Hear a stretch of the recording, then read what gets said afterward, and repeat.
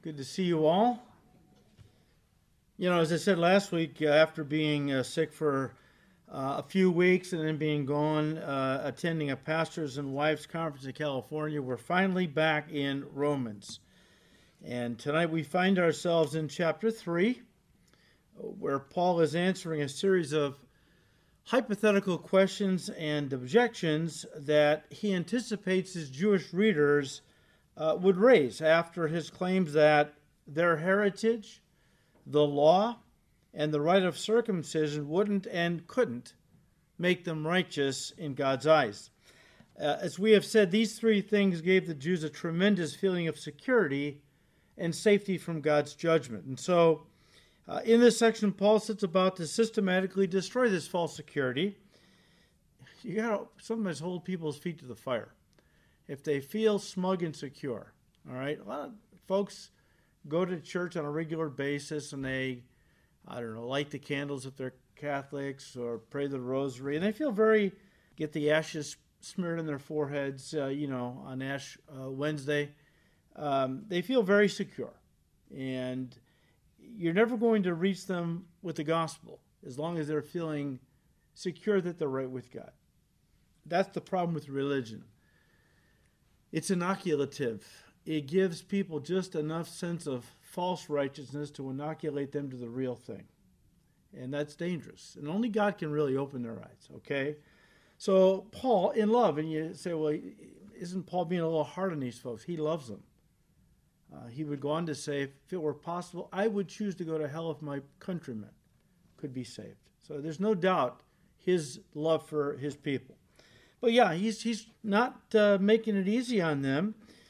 He sets out in this section to systematically destroy this false security, which, as we said, they had kind of wrapped themselves in. And he does it by peeling off layer after layer of false righteousness. And we see him do that in chapter 2, verses 17 to 29. And Paul knew that this would immediately lead to a series of questions and objections from the Jews that he anticipates. And he verbalizes in verses, I think it is 1 through 9 of chapter 3. Now, we looked at the first couple of questions last week. Just let's review quickly, okay? So I've got here question/objection number 1, verse 1 of chapter 3. What advantage then has the Jew? Or what is the profit of circumcision? In other words, what Paul anticipates his Jewish readers were thinking, at least some of them, if all you have said is true, Paul, and they're talking about our chapter 2, verses 17 to 29. Paul didn't write in chapters and verses back then. He wrote a letter, but we understand, all right? But if all you have said, Paul, is true, and Jews are no better than Gentiles, since all are guilty of violating God's laws, if our Jewish heritage, our knowing and teaching the Mosaic law, and our following Jewish rituals such as circumcision do not make a Jew righteous before God, well, then what advantage has the Jew, or what is the benefit of circumcision? Now, Paul answers quickly. He says in verse 2, much in every way, chiefly because to them were committed the oracles of God. Look, Paul understands this. Being a Jew has many special privileges and blessings attached to it. Not the least of which being that they were entrusted with the oracles of God. In other words, the Old Testament scriptures were given to the Jews by God for them to, as we said last time, protect, copy, teach, and preserve for future generations.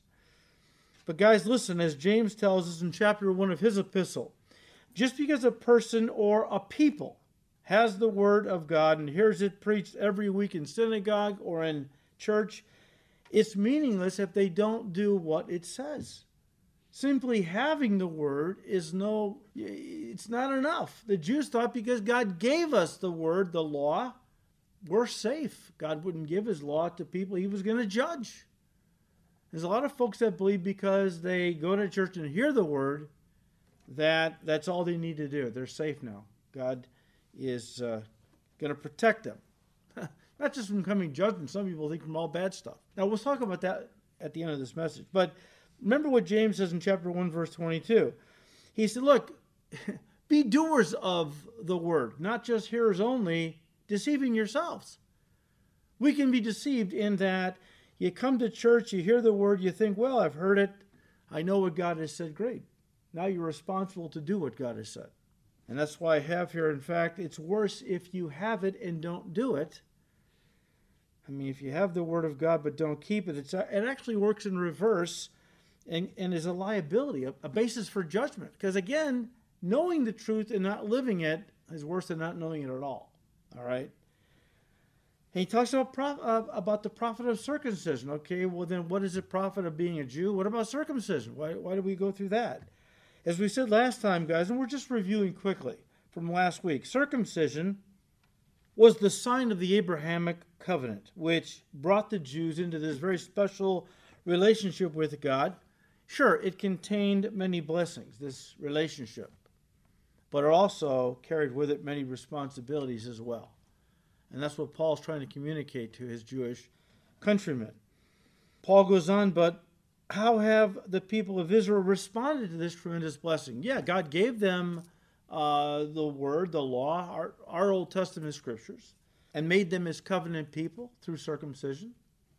But how has Israel responded in light of this tremendous privilege? Well, he said for the most part they've demonstrated an appalling lack of faith. That's what he goes on to imply in these verses, right? Which led to another question, the second one, and we looked at this last week as well. Verse 3, for what if, and you might be thinking, I'm not quite sure I follow Paul's logic here. Well, you got to think like a Jew. We're going to try to do that tonight, all right?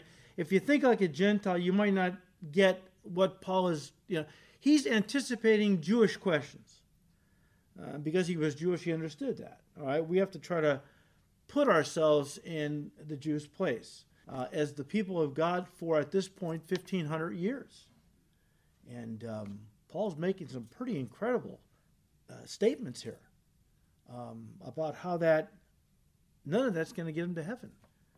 Chosen people of God, given the law, circumcised, none of that's going to make them righteous. You have to understand, from a Jewish perspective, that was like earth-shattering, that Paul would even say something like that. So, verse 3, the question in Paul's mind arises, they were thinking, for what if some did not believe? Will their unbelief make the faithfulness of God without effect? Now, Paul imagined that some would be thinking at this point, well, granted, not all Jews have believed. That's true. So does that mean that God will go back on his promises to the entire nation to bring the Messiah to rescue the Jewish people from Gentile dominion and oppression, at this time Rome, and establish the kingdom? As we talked about a few weeks ago, the Jewish people believed in a national salvation. They saw themselves as a unit, the people of God. And they kind of believed that God would save the entire nation.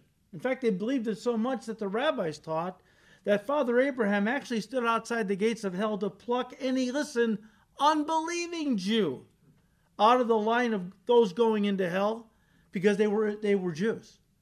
And God looked at the Jewish people as a unit, as a whole. So they did believe in a national salvation, that he was going to save the entire nation regardless, even if they were believers or not.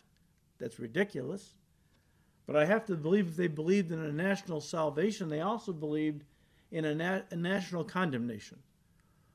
And this is what the question is. Well, does that mean that because not all Jews have believed, does that mean nationally now Messiah is not going to come? Has that caused us to forfeit the promises of God? Paul's answer in verse 4, certainly not. Indeed, let God be true and every man a liar. And guys, as we said last week, God made an unconditional covenant with the Jewish people through Abraham. It's called the Abrahamic covenant. And as we studied last week, this was a unilateral means a one-party covenant. Bilateral, two-party covenant. But as we stated last week, this was a unilateral, unconditional covenant that couldn't be broken through their unfaithfulness. There's a lot of folks going around today saying that Israel forfeited the promises of God. They forfeited the place as God's chosen people, all because of their unfaithfulness.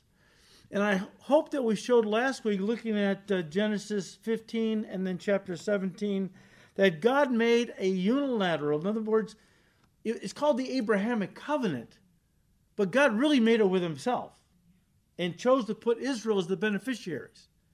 He didn't include Abraham, which meant neither Abraham nor his descendants had any part in this covenant. God caused Abraham to fall into a deep sleep. And then God passed through those animal parts and ratified the covenant all by himself. And guys, as we said, that meant that this was a unilateral, unconditional covenant. Abraham couldn't forfeit it, and neither could his descendants. You say, but wait a minute, but they rejected Jesus. Certainly that's the basis for them forfeiting the promises. Not even though they rejected their Messiah, Jesus Christ, not even that caused God to reject them. I'm not going to bat for them in the sense that what they did was okay. Okay, I'm just saying that any Christian group that says that because the Jews were unfaithful in not keeping up their end of the covenant and they rejected their own Messiah when he finally came on the scene, God has rejected them. You can't forfeit a covenant you had no terms or conditions to fulfill. And again, we talked about that at length last time. The new covenant. The covenant that God made with us, his church, through Jesus Christ, like the Abrahamic covenant, is a unilateral, unconditional covenant. This is where it all comes home.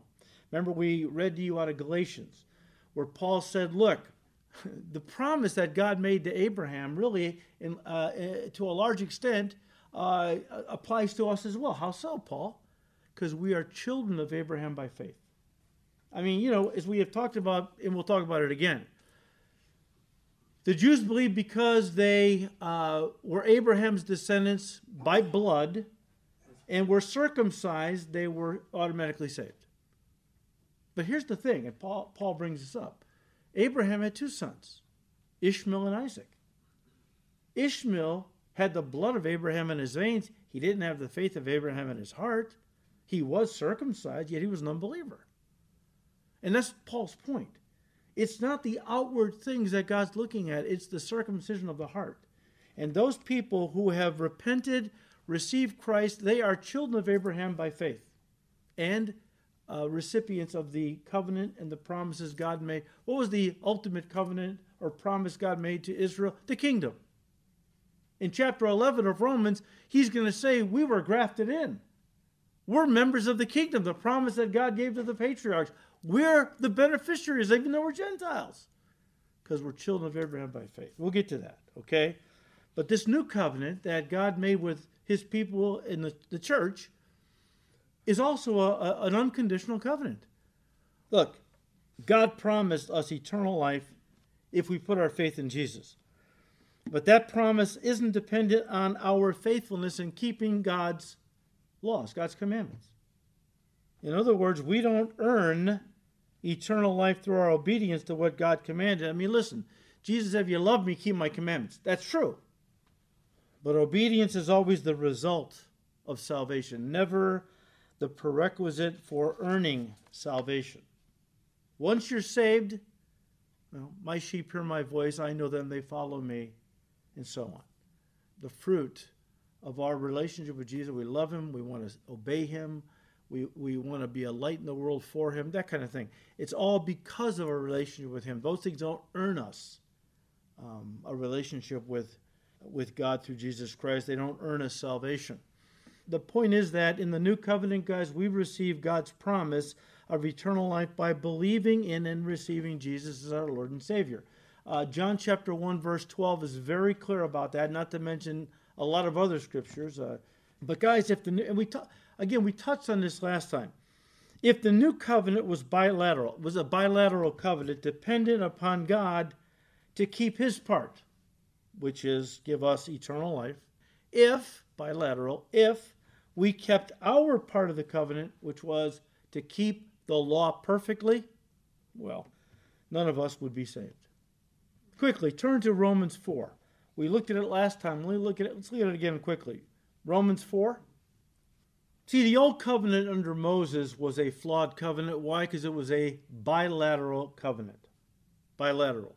Israel had conditions to fulfill, which they didn't. And so they forfeited that covenant. God did not bless them as he promised he would if they obeyed him. But when it comes to eternal life, God took it right out of our hands. He made a covenant with himself to give us something simply by our faith. Not that we have conditions to fulfill or anything. And that's what Paul is saying in Romans 4, verse 16. Therefore, this new covenant is what he's saying. Eternal life is by faith, that it might be according to grace, so that the promise might be sure to all Abraham's seed, right? Not only to those who are of the law, not only the Jews, but also those who are of the faith of Abraham, Gentiles who believe, because Abraham is the father of us all, of all who believe, both Jew and Gentile. Guys, if the promise of salvation was based on us perfectly keeping the law, that promise would be worthless, because it would be based on conditions, listen, that no one could possibly meet. If God said, I promise to give you eternal life if you jump across the Grand Canyon, well, that promise would be worthless because no one could meet that condition. The same would be true if God promised to give a person eternal life if they lived a sinless life. Again, that would be a worthless promise because no one could meet that condition. Nobody could be perfect. Only one person was ever born perfect, lived a perfect life, Jesus Christ. And that's why we all need him, because we can't live that life, that perfect life, which is required to get into heaven. So, if God promised to give a person eternal life if they lived a sinless life, thanks, Lord, but you know that's a meaningless promise. None of us can do that. But if God said, which he did to you and me, to all humanity, I promise to give you eternal life if you believe in my Son, based on what he did and not on what you do, now we're talking. Now that's a covenant. That's a promise I can get behind. Because that promise is attainable by everybody. Because everyone can believe in Jesus. That's why God could promise us eternal life. Listen, the moment we put our faith in Jesus Christ. 1 John 5:13. Because it's based on what he did for us and not on what we do for him, which is why Jesus said from the cross, it is what? Finished. If this was a bilateral covenant, he would have said from the cross, Father, thank you, I finished my part. Now give them grace to do their part. Boy, that would be terrifying. Okay? When Jesus said from the cross, it is finished, what he was saying is the work of redemption has been paid in full. And anyone can be saved because I've done the work. I paid the price. Anyone can be saved if they just put their faith in me. That's the new covenant. If our salvation was by our works, he couldn't have promised us eternal life. Eternal life, think about this, guys. Some people think, well, you can have eternal life and lose it. You can lose your salvation. Listen, the whole definition of eternal life is uninterrupted life for eternity. There's no such thing as eternal life that can be broken or taken from you. It's not eternal then. And think about that, all right? If it was by our works that we were saved, then the Lord could never have promised us eternal life the moment we put our faith in him. Again, 1 John 5:13 and other places. All he could have done was to say, and this is where the illustration gets a little stupid, but all he could have done was to say, look, we'll see if you will live, put your faith in me, that starts the process. I can't promise you're going to go to heaven, but we'll see. We'll see. If you live a good enough life, do enough good things, work hard enough, when you die, we'll see if you've done enough good stuff to earn your salvation. Well, that's a stupid illustration because to be saved, you have to be perfect. We've talked about this. But there's a lot of folks, just for the sake of an illustration, the idea that if I was involved in purchasing or earning my salvation, there's no way God could have promised it to me the moment I received Christ as my Savior. The best he could have done was to say, well, we'll see. Putting your faith in my Son, that's the first step. But now you got a lot of work to do. You got to prove yourself worthy. And we'll see. If you live your whole life and you're worthy enough, we'll see if you've earned eternal life. We know that's foolish because what's required to get to heaven is sinless perfection. And Paul makes that case very clear as he starts the next major section of the book, which we'll, I think, get to next week. Anyways, that brings us to the third question. Verse 5. But if our unrighteousness demonstrates the righteousness of God, what shall we say? Is God unjust who inflicts wrath? I speak as a man. In other words, I'm just presenting a human argument or question. This isn't my words, Paul. I'm just putting myself in the place of others who would raise this question. Okay? Verse 5 again, but if our unrighteousness demonstrates the righteousness of God, what shall we say? Is God unjust who inflicts wrath? Look, what Paul anticipates some are thinking, and again, these are Jewish thoughts, all right? But Paul is anticipating some Jews were thinking, if our unrighteousness causes the righteousness of God to shine more gloriously, how can God judge us for wrongdoing by bringing his wrath upon us? And again, he notes here that in saying these words, he's using a typical human argument. Maybe you've talked to people at times throughout the years that have raised this kind of an issue, okay? Paul's answer, again, verse 5, but if our unrighteousness demonstrates the righteousness of God, what shall we say? Is God unjust who inflicts wrath? Verse 6, certainly not. For then, how will God judge the world? In other words, guys, Paul is saying, such an argument, is unworthy of serious consideration. If God condones sin because it brought him glory by making him look, all the more holy and righteous by comparison to fallen sinners. Look, if you've ever bought your fiancée, and I hope you have, if she's your fiancée, you should have bought her a ring. You go to the jewelry store, right, to buy her a diamond. And what does the jeweler do? They first take out a piece of black velvet to put the diamond on. Why? Because against the blackness of the velvet, the diamond pops. That's kind of the argument.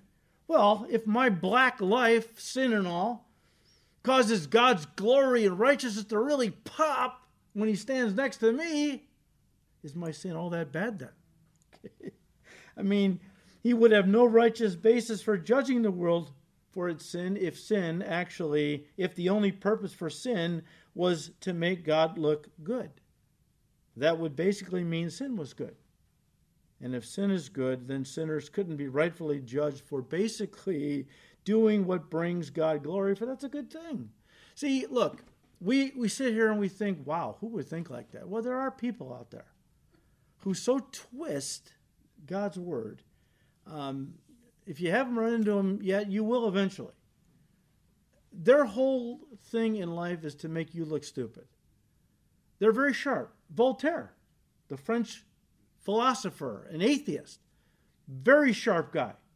In fact, he was so brilliant, he could turn a phrase, he was so quick-witted, he bent Christians into pretzels, left them stammering. They couldn't even, catch their breath. He would mock them and ridicule them, and he could really do that because he was a brilliant guy.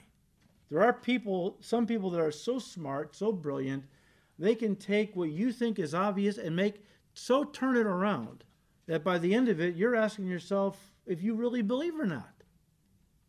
I mean, come on. If, Paul, you're saying my sin allows God to show me grace and that brings him glory, is my sin really sin? Is it really a bad thing? I mean, come on. Anything that makes God look good by comparison, that's good, right? How could God judge me for that? Is the idea. Paul continues in this line of thinking. He continues to put forth this argument by these fictional people that he's talking for. Verse 7. For if the truth of God is increased through my lie to his glory, why am I also still judged as a sinner? The question turns into an objection. Goes along these lines. If my sin brings glory to God, if my lie vindicates his truth, then how can he find fault with me as a sinner? One author put it this way, and I quote, the argument here is that if this particular sin merely enhances the glory and the grace of God, then all sin would do the same. Therefore, God would not be able to judge the world for sin, and make no mistake about it, he will judge this sinful world someday. Perhaps one of the best rebuttals I came across in my study was from one of our Calvary pastors. I thought he nailed it, okay? Going back to verse 7, drawing on that idea that, look, if the truth of God has increased through my lies, then why am I judged as a sinner? This pastor said, and I quote, in theory, the most dramatic example of someone who might ask this question is Judas. Can you hear Judas make his case? Lord, I know I betrayed Jesus, but you used it for good. In fact, if I hadn't done what I did, Jesus wouldn't have gone to the cross at all. What I did even fulfilled the scriptures. How can you judge me at all? The answer, the author says, to Judas might go something like this. Yes, God used your wickedness, but it was still your wickedness. There was no good or pure motives in your heart at all. It is no credit to you that God brought good out of your evil. You stand guilty before God, end quote. Look, I don't care what kind of good, quote unquote, comes out of somebody's evil. It doesn't justify the evil. The end in God's economy never justifies the means. You have a lot of people that would think, and this is the argument that Paul is anticipating, some are thinking, well, if my sin shows how great God is by comparison, well, that's a good thing, right? How can God hold me accountable? How can God call me a sinner? I'm bringing him glory. Wow. And so this kind of thinking gave birth to a perverted philosophy, which Paul mentioned some had attributed to him. Verse 8. And why not say, let us do evil that good may come? Now that's the natural conclusion. If you get into that kind of thinking, it's where it leads, right? Well, why not say, let us do evil that good may come? As we are slanderously reported, and as some affirm that we say, their condemnation is just. And so the next question, question 4 on my notes, why wouldn't it be logical to say, if sin, man's sin, shows God to be so gracious and wonderful and so on, well then, shouldn't we sin more? That good may come? Paul's response, and I'm just paraphrasing, let me interrupt to say that some people actually accuse us Christians of using this argument Paul is saying. But it is nothing more than slander. All I can say, Paul would respond, all I can say is that the condemnation of people who talk like this is well deserved. You show your true colors. Wisdom is known by her what? Children. What your so-called wisdom gives birth to determines if it's really wisdom from God. Because there's wisdom from God and there's the wisdom of this world. One is of God, one is of the devil. Wisdom of man is earthly, sensual, and demonic. Okay. Defund the police. That's wisdom. What is that giving birth to? A lot of chaos? Death? Not so wise, is it? Wisdom is known by what it births. I like what my pastor, Pastor Chuck Smith, said with regard to this. He said, and I quote, the redemption through Jesus Christ is wonderful, and it's especially glorious when a person whose life has been so totally destroyed by sin, where they are really at the bottom of the barrel, they get saved. It's glorious to see the grace of God extended to such a person and their lives transformed miraculously.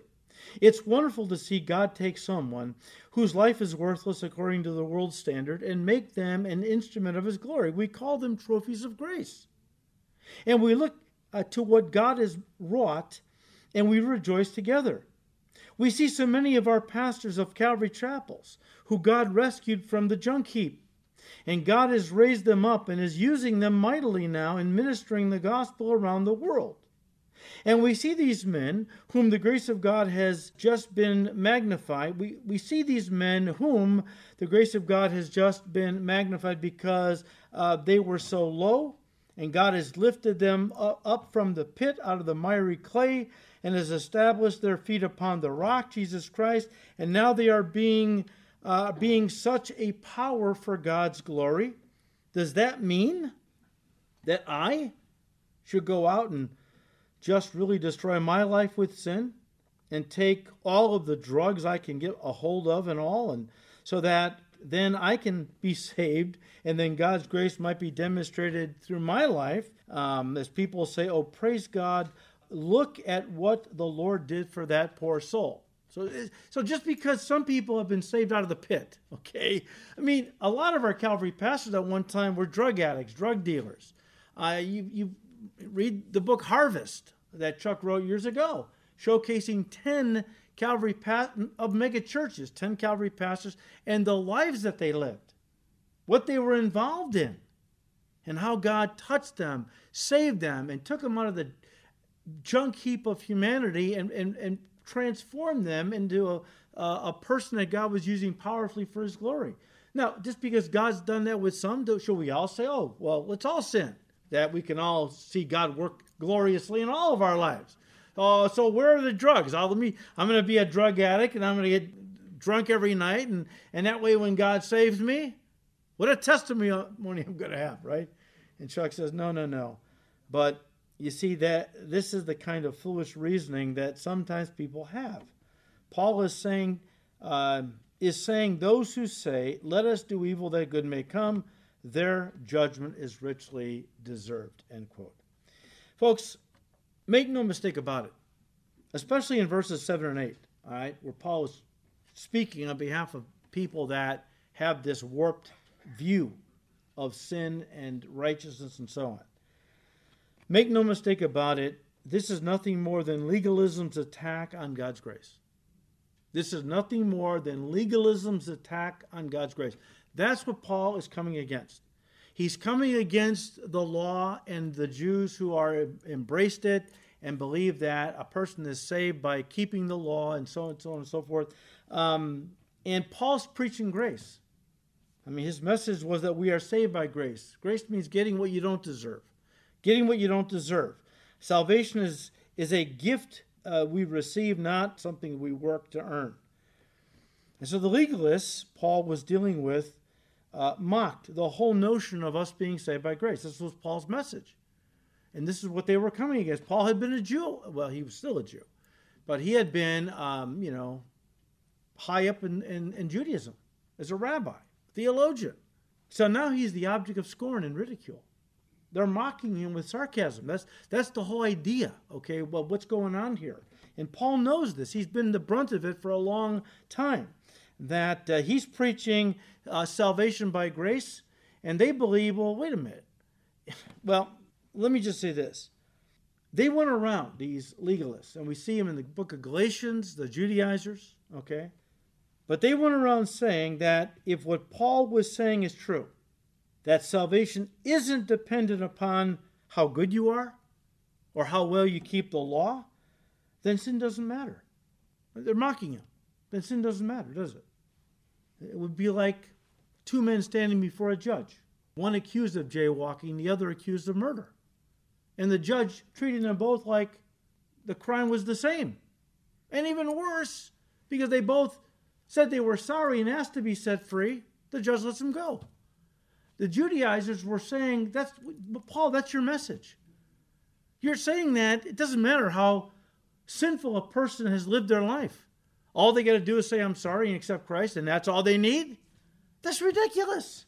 That's ridiculous. They were mocking Paul's preaching.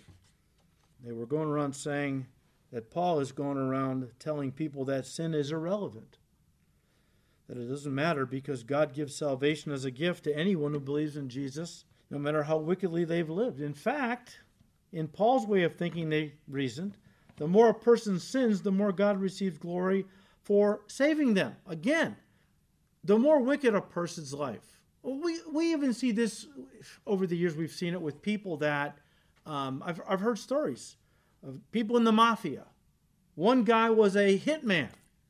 I mean, he gave his testimony on radio one night. I couldn't believe it. He had over 300 assassinations he was involved in. And then God worked in his life and he got saved. when a person like that gives their heart to Christ, we want to rush them up on stage. We want to put them on TV. Because, wow, what a glorious testimony. And that's kind of how they were feeling. Paul, you're glorifying sin. You're telling sinners that it doesn't matter how bad they are, they believe in Jesus, they're going to be saved.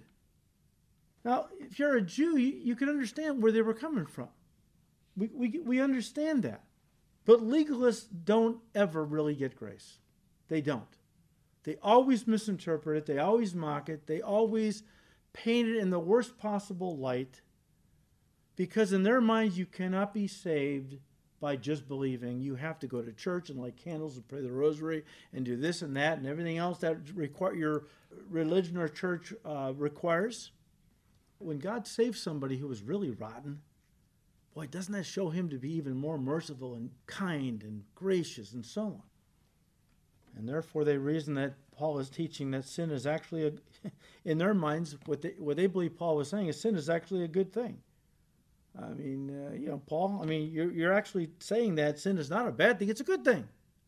Because when somebody is saved by God who is that bad, it makes God look all the more good. And that's ridiculous, Paul. That's what they were basically saying. Well, Paul fires back. That's ridiculous. I have never and would never assert such a wicked premise that it's good to sin. God enjoys when you sin because it brings him glory. Those who say such things deserve the judgment they have coming. Now, guys, at this point, Paul enters into his closing arguments on the guilt and condemnation that the whole world and everyone in it is under apart from Christ. Verse 9. What then? Are we better than they? Are we Jews better than Gentiles? Not at all. For we have previously charged both Jews and Greeks, Jews and Gentiles, that they are all under sin.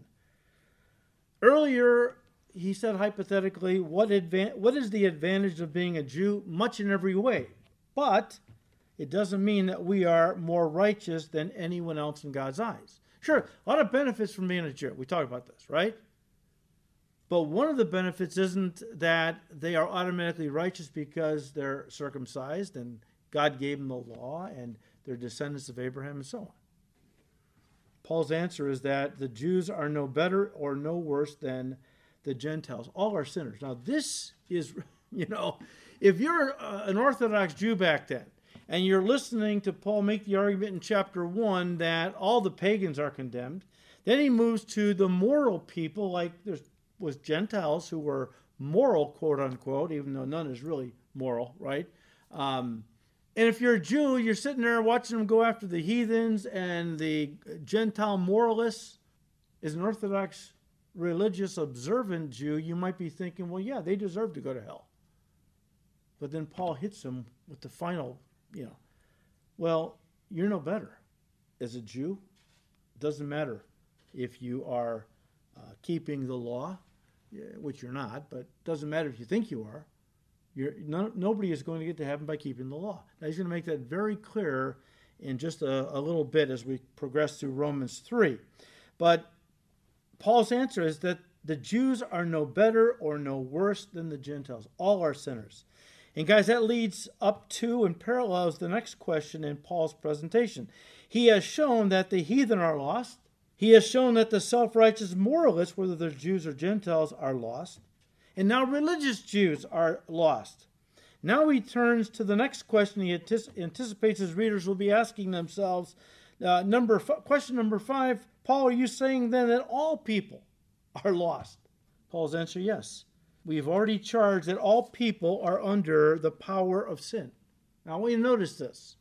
He says, yes, we have previously charged both Jews and Greeks that they are all under what? Sin. In the Greek, it's singular, not plural. Well, what does that mean? He's not talking about individual sins. He's talking about the sin nature, the source of all sin. All right? Turn to 1 Corinthians 6. I wasn't going to go here, but I think we need to just for a minute. 1 Corinthians 6. So I want to show you something. We've talked about this before. So 1 Corinthians 6, I want to read to you verses 9 and 10. Because, as a young Christian, when I read this, I was terrified. I didn't really understand what Paul was saying. I thought I did. But we have to make the distinction between the sin nature and then the fruit or the works of the sin nature. So verse 9, 1 Corinthians 6, verse 9. Do you not know that the unrighteous will not inherit the kingdom of God? Do not be deceived. Neither fornicators, nor idolaters, nor adulterers, nor homosexuals, nor sodomites, nor thieves, nor covetous, nor drunkards, nor revilers, nor extortioners will inherit the kingdom of God. And a young believer reads that and goes, well, I've done some of that stuff. Does that mean I'm not going to heaven? Verse 11. And such were some of you. He doesn't say, and such did some of you. He's not talking about individual sins. He's talking about categories of sinners. Okay? Categories of sinners. All of these in verses 9 and 10, these are all people whose fallen nature dominates their lives in a certain area. Drunkards, homosexuals, thieves, whatever. It's just important to make that distinction because, and Paul's going to hit this very heavy in the next couple of chapters, next 3 or 4 chapters actually in particular, where he really talks about sin, but he's talking about the sin nature. The sin nature. And here's the thing. I was just at a pastor's conference, and one of the pastors read from Romans 8, and he made a statement that this is talking about Christians who are living a carnal life. And I almost fell out of my seat. No, it is not. Because the comparison Paul is making is not with spiritual Christians as opposed to carnal Christians. It's Christians as opposed to unbelievers. Those who have a fallen nature and those who have been redeemed. Read it again, beginning of chapter 8 especially, where he makes it clear. He's not talking about carnal Christians. He's talking about Christians. You can be saved and be carnal still, as opposed to unbelievers. So this is a very important thing that he's kind of introducing here. But it's just important that you understand that, we are sinners by nature. We sin every day, proving that we are sinners, okay? My pastor used to use an illustration, and I'm going to update it, because he put it in older terms. He said, stealing a horse doesn't make you a horse thief. It just proves that you are one. Because if you were not a horse thief, you could never steal a horse. We could say, stealing a car doesn't make you a car thief. It just proves that you are one, right? God says everything is going to bring forth after its kind, is the idea. And if you have a fallen sin nature that is dominating because you're an unbeliever, the fruit that's going to come forth is sin. Various kinds of sins. All coming from the core problem, which is your sin nature. That which you received from Adam when you were born. That's why Jesus had to be virgin born. Because the sin nature passes down from the father to the children. In Adam all died, not in Eve. And the idea is that if Jesus would have had an earthly father, he would have inherited a sin nature. He couldn't have died for sinners. He had to be virgin born. So the case he's making is, look, Jews and Gentiles all have a sin nature. That's the problem. Now at this point, Paul is going to use these final verses, verses 9 to 20 of chapter 3, to kind of close out this first section of the book, which we've entitled Condemnation. This section runs from chapter 1, verse 18 through chapter 3, verse 20. We've talked about that. And the whole section is based on Paul's assertion that there are no good, moral, or righteous people in the world apart from Jesus Christ. They're not out there. All right? We'll read verses 9 to 12. What then? Are we better than they? Are we Jews better than the Gentiles? No, we're all sinners. We all need Jesus. Not at all. For we have previously charged both Jews and Greeks that they are all under sin. As it is written, there is none righteous, no, not one. There is none who understands. There is none who seeks after God. They have all turned aside. They have together become unprofitable. There is none who does good, no, not one. Now, we're going to save this for next time to really kind of dig into it. But guys, let me just say this. because we'll just finish with this and kind of use this to set up next week. This statement runs contrary to what most people think about themselves, that they are basically good people, right? I mean, the Bible affirms that mentality. Proverbs 20, verse 6, most men proclaim each their own goodness. Everyone pretty much thinks they're a good person, okay? I remember a little survey. I read this in a commentary. So a little survey that was taken somewhere in a prison among the inmates, asking them if they thought they were good people. Even though are you a good person or not a good? I think pretty much every one of them thought they were a good person. Convicts, convicted criminals. Man has such a high opinion of himself that even when he breaks the law and is convicted and sent to prison, he still thinks he's basically a good person. I made a few mistakes. Yeah, when I got caught that night, I made a big mistake. But I'm still basically a good person. Now look, let me just say this, and we'll kind of bring this to a close. But back in 1981, Rabbi Harold Kushner wrote a book entitled When Bad Things Happen to Good People.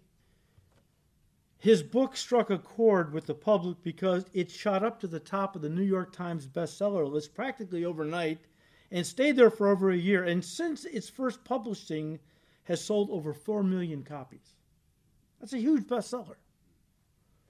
Apparently, a lot of people wrestle with this problem because they see themselves as quote-unquote good people, so much so that when bad things happen to them, they lash out at God. They lash out at God for being unfair to them. And you'll hear them say things like, well, I'm a good person. This shouldn't be happening to me. I don't deserve this. Instead of examining themselves, they want to find fault with God. Now look, in general, unbelievers will hear us as Christians talk about the God of the Bible being a God of love, a good God, a caring God, but then they look into the world and they see a world full of evil, injustice, war, disease, and so on, and they can't reconcile the concept of a good and loving God with all the garbage going on in the world. And this forces people to conclude one of two things. First of all, either there is no God, that's a myth, God doesn't exist, because if he existed, he wouldn't let all this evil take place, or that he isn't a good and loving God after all. The conclusion that Rabbi Kushner came to in his book, and I'm going to quote him for why bad things happen to good people, was this, and I quote, God is limited. He is loving but not all-powerful. There are some things God doesn't control because he can't control them. He's not perfect, and we must forgive him for not making a better, more perfect world for us to live in, end quote. Oh, my goodness. That's a man who's got an inflated view of himself and humanity. Give poor God a break. He's doing his best. You know, he tried. Didn't do a very good job with the world, but we love him. So he's the problem, not us. That is the classic jiu-jitsu move that unbelievers are. You know, it's like God's trying to hold them down to see their sin, and they flip God over in a sense. Now he's the bad guy. He's the villain. I'm the good guy. I'm being, unfairly treated. Wow. There's the third possibility, which is the one the Bible sets forth. No, not that God is non-existent or that he's not a good and loving God. No. There's a third possibility for why there's all this evil in the world. And it's the one the Bible sets forth. And that is that a good, loving, all-powerful God created a good world for mankind to live in. A world free of sin, suffering, corruption, evil, and death. And he gave to man, when he created us, a good thing called free will. He didn't want robots. He wanted us to be people that had a free will, who would love and obey him freely. But it was man who exercised his free will in rebellion against his Creator. That's the story of the Bible. And at that moment, the fall occurred. And sin entered the world through the sin of Adam and Eve and was passed down now through all their descendants. This is not the world God created us to live in. I mean, to blame God for this world is so manifestly wrong, it's hard to even know where to begin. This is not the world God created us to live in. This is a world we messed up. When I say we, I mean our forefather and mother, all right? And the result was that after every day of creation, God said, it is good, it is good. God saw it was good. He stepped back at the end of day 6 and saw that it was all good. Didn't take long for it to become all bad because Adam and Eve blew it. And the result was that God's good creation was corrupted. Some ask, did God create evil? No, the answer is absolutely not. Evil is a corruption of what was created good. It's like rust to a car or rot to a tree.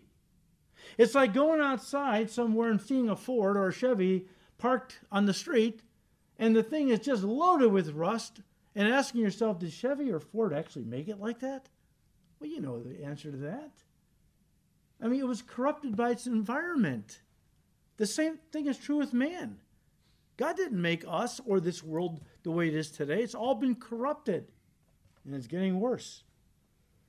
God didn't create evil. Evil came about through man's sin. However, God isn't opposed to using evil to bring about his ultimate purposes. If this is the world we want to live in, we exercise our free will in disobedience to God, and we invited all these negative things into the world, well, then God says, then I'm not opposed to using your own sin to bring you to a place where you give your life to me.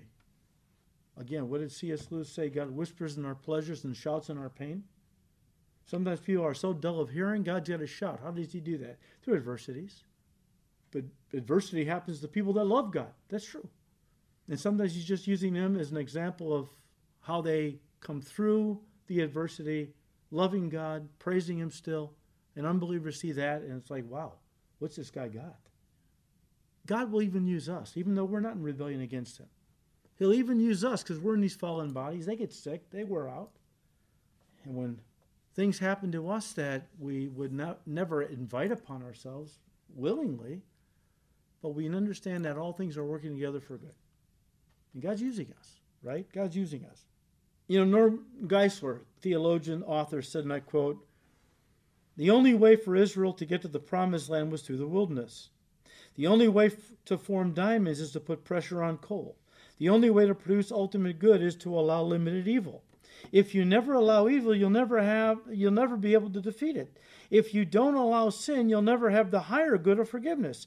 If you don't allow tribulation, you'll never produce patience," end quote. God is using adversities for his purposes and our betterment. The bottom line, guys, is that God doesn't promote evil, he permits evil. And that's a big distinction, big difference. He doesn't promote evil, he permits evil. Now, we'll stop there. A few more things to say, but we'll stop there. We'll pick it up next week, God willing. And so come on back. But until then, please have a blessed day with your families tomorrow, Thanksgiving, and really try to stop and give a heartfelt thanks to God who is, we live in a fallen world. And sometimes evil touches us, sickness, death, a loved one dies. But God's good. The world is evil, but God is good.